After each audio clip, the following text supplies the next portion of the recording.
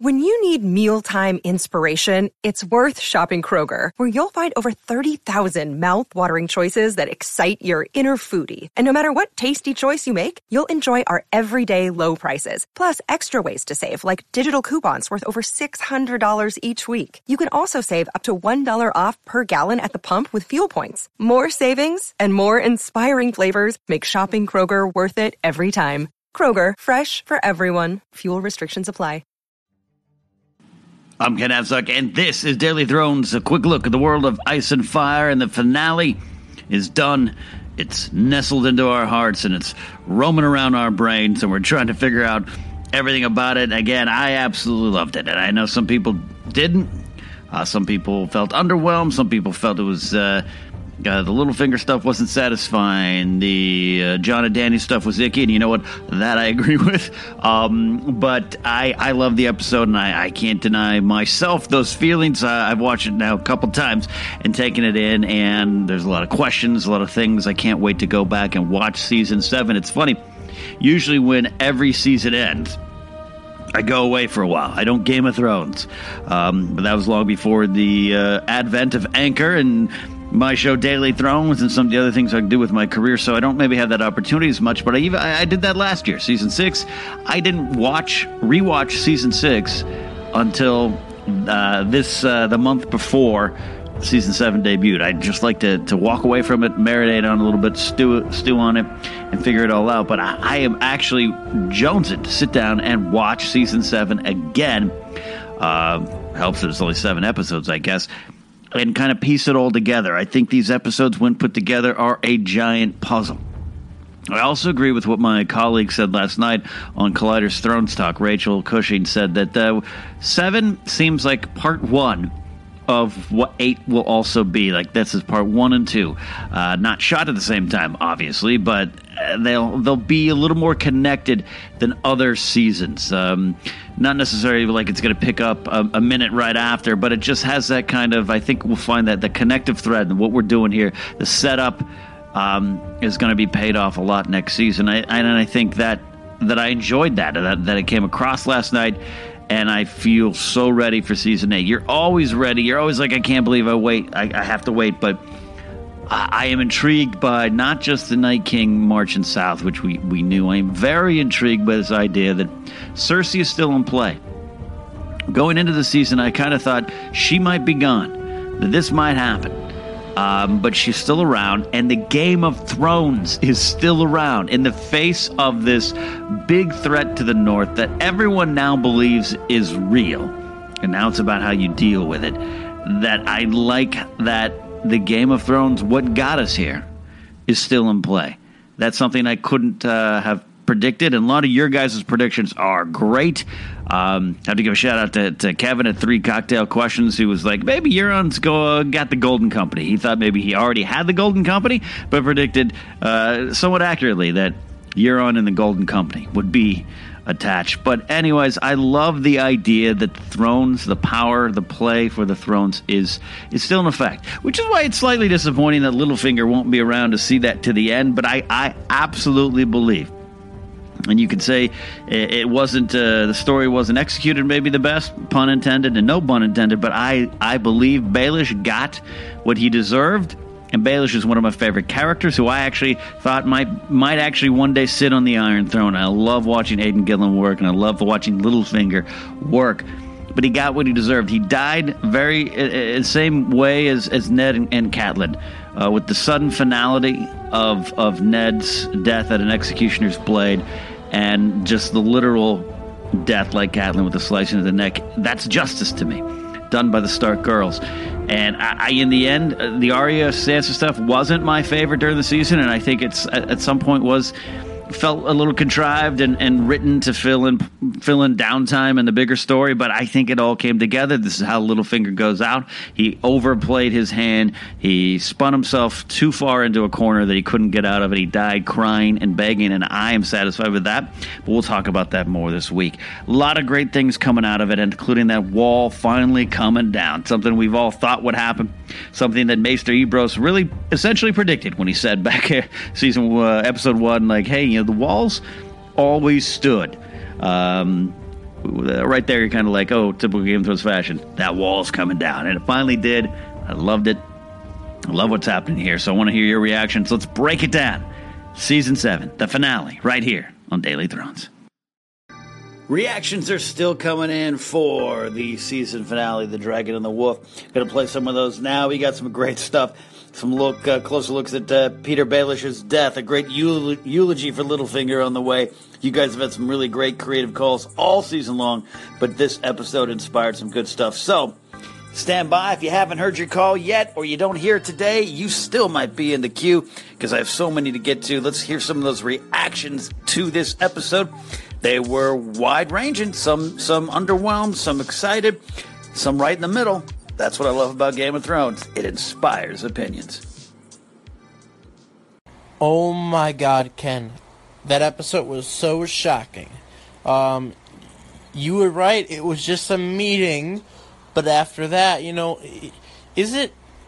can I say it's disappointing that Jaime didn't kill Cersei and rather than just left? I don't know, maybe I'll just have to let that one simmer, waiting for the Collider Thrones Talk live stream to start. Can't wait to hear what you thought, but wow, that was a perfect way to end the season. I've been saying for a long time, end a season with the army of the dead taking down the wall, and it was just perfect, but I really thought we'd see Jon meet up with Bran this episode and find out about his heritage, but I guess we didn't. That'll probably happen in the premiere, though. Season 8. Hey, Daily Thrones. Emily Baker from Shiny Sparkly Badass. It's my second call-in. Holy crap. That episode. What? All the things. It had all the things. The wall, the dragon, with the fire, ice, or whatever it was. The truth about Jon and Dany finally hooking up, Cersei betraying everybody, the rift between Cersei and Jaime. There is more that I'm probably forgetting because I can't breathe.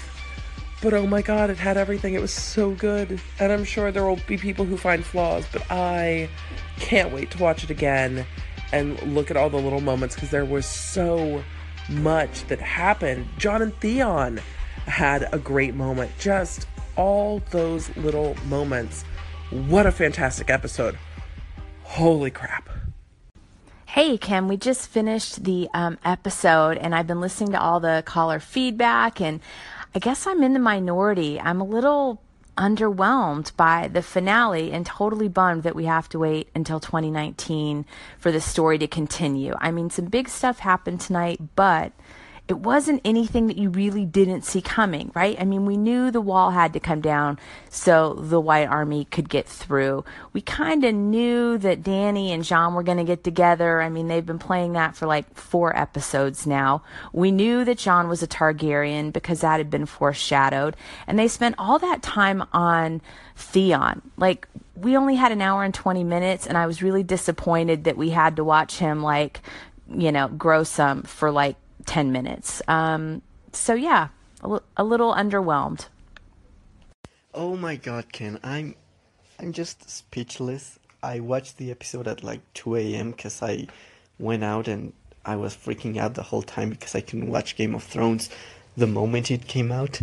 But I watched it and I was just screaming. I had to pause 3 times and just take a breath, calm down. I loved everything about it, even though there was no giant battle scene or anything. The big payoffs with the characters' meetings, the dialogue, everything was just perfect. I love it. I freaking love it. Hey Ken, you guys on Thrones Talk pretty much covered everything that needed to be covered. I have now watched this episode twice. A lot to digest and a lot to mull over, and I completely agree with you guys saying that this feels like a part 1 of a 2-part season. Season A being part 2. That's exactly what it feels like. Overall, though, I can't really complain except for the fact that we had less episodes, but we had some really good moments this season, and I loved it. Jon being Aegon, wow. I didn't see that name coming. I was thinking of other ones, but definitely not Aegon. So, what does it mean going forward? There's going to be tension. There's going to be all kinds of stuff. Well, I can't wait. It's going to be a long time.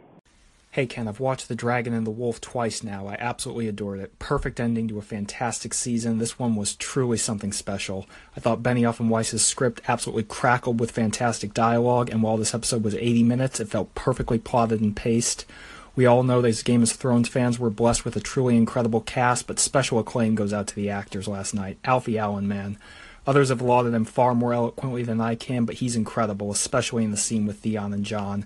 Shout out to the Lannister siblings as well. Peter Dinklage, Lena Headey, and Nikolai Coster-Waldau all killed it last night, especially when they were interacting with one another. I know that not everyone's on board with Jon and Dany's love scene, but I thought it was beautifully filmed and achingly romantic. Kit and Emilia were wonderful. The juxtaposition to Rhaegar and Lyanna's wedding with Jon knocking on Dany's door, underscored by Bran saying he loved her and she loved him, perfect. The Winterfell storyline finished strong. Hat tip to Aidan Gillen, original cast member, departing. I'll be watching this one many more times. It's Jen just getting in my next day reaction here over last night's episode. Great episode. Looking forward to rewatching it, rewatching the whole season. I think it's going to be a good experience. Knowing how, when you know how it ends, I think it's going to be fun to go back and watch that season. Anyway, I think for me, one of the things that I liked and realized again and again about Game of Thrones is the fact that they've earned so much with the audience and with these characters. When I was going into the Dragon Pit, probably like everybody else, not sure. Is Cersei going to betray them outright there? Is the Mountain and the Hound going to get at it? Or are all these people going to make, one too many stabbing comments and it's just going to get into a bloodbath? And that didn't happen, and that's okay, because I cared so much about the characters that watching that scene was enjoyable because it was tension and it was just great to watch. And so, maybe now if I rewatch the scene, it'll be just fun to see the dialogue, and I know no big shocks coming. But I think that's okay. I think Game of Thrones does that so well. So some people might not like that, but I'm enjoying that part of it. I really, really, really loved this episode, Ken. It was an absolutely wonderful episode from front to back.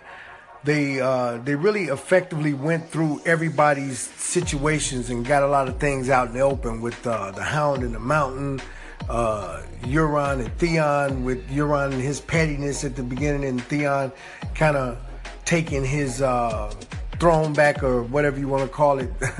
But he had a great moment there at the end, and then, it dragged out so long that I had literally forgot about the dragon when the White Walkers came. So seeing the dragon for me was like a surprise all of a sudden.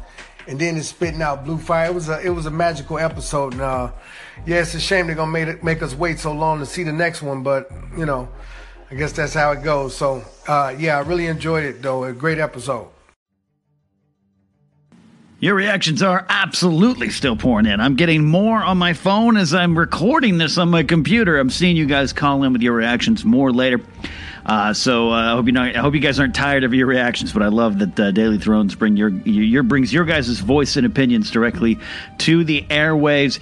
And like I said before, the reactions are generally positive, some mixed, and I'm okay with it. What I love about you guys here in Daily Thrones is if you have something negative about it, you have a reason for it. You're not just being mindlessly negative. I think I'm a little burnt out, I will admit, the last couple days just working the YouTube side of things with Collider Video, that there's a lot of the negativity, a lot of the feelings for this episode and last week's and Game of Thrones overall. It's just mindlessly negative. I don't agree with a lot of it. I allow people to have their voice. It's something that's really important to me as a broadcaster. So, like when someone says we have a call, it's Happy Grace saying she's underwhelmed. That's totally fine. I think why some people are underwhelmed is because things that we've thought would happen, things that we fans who are closely attached to the story, the show, the books, the maps, the wikis, the chats we have with our friends, we're so close to it that I think all this stuff we saw coming from a mile away, or we knew, we correctly predicted. Like I've been saying the wall's going to be coming down for 2 or 3 seasons now, and I finally got it. So nothing's shocking at this point, and maybe Game of Thrones is a victim of its own earlier success.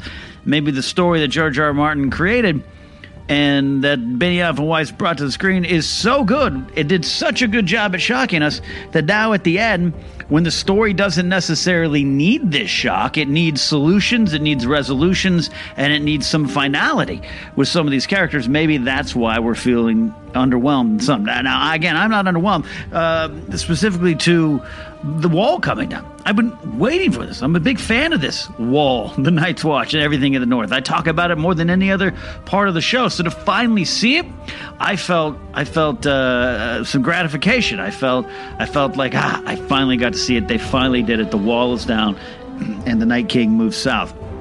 Now that's just me. So you guys, if you have some problems with this episode, I do want you to feel safe here at Daily Thrones to call in, and we'll have a discussion about it here. I've just grown a little tired of the YouTube side of things, like I said, where it's mindless aggression. But you guys here at Daily Thrones, you bring me great hope that we can have this discussion, this passionate fandom can come together and have good discussions about what we loved and didn't like about this episode or this season. Again, for me personally, that phrase, me personally, it's one of those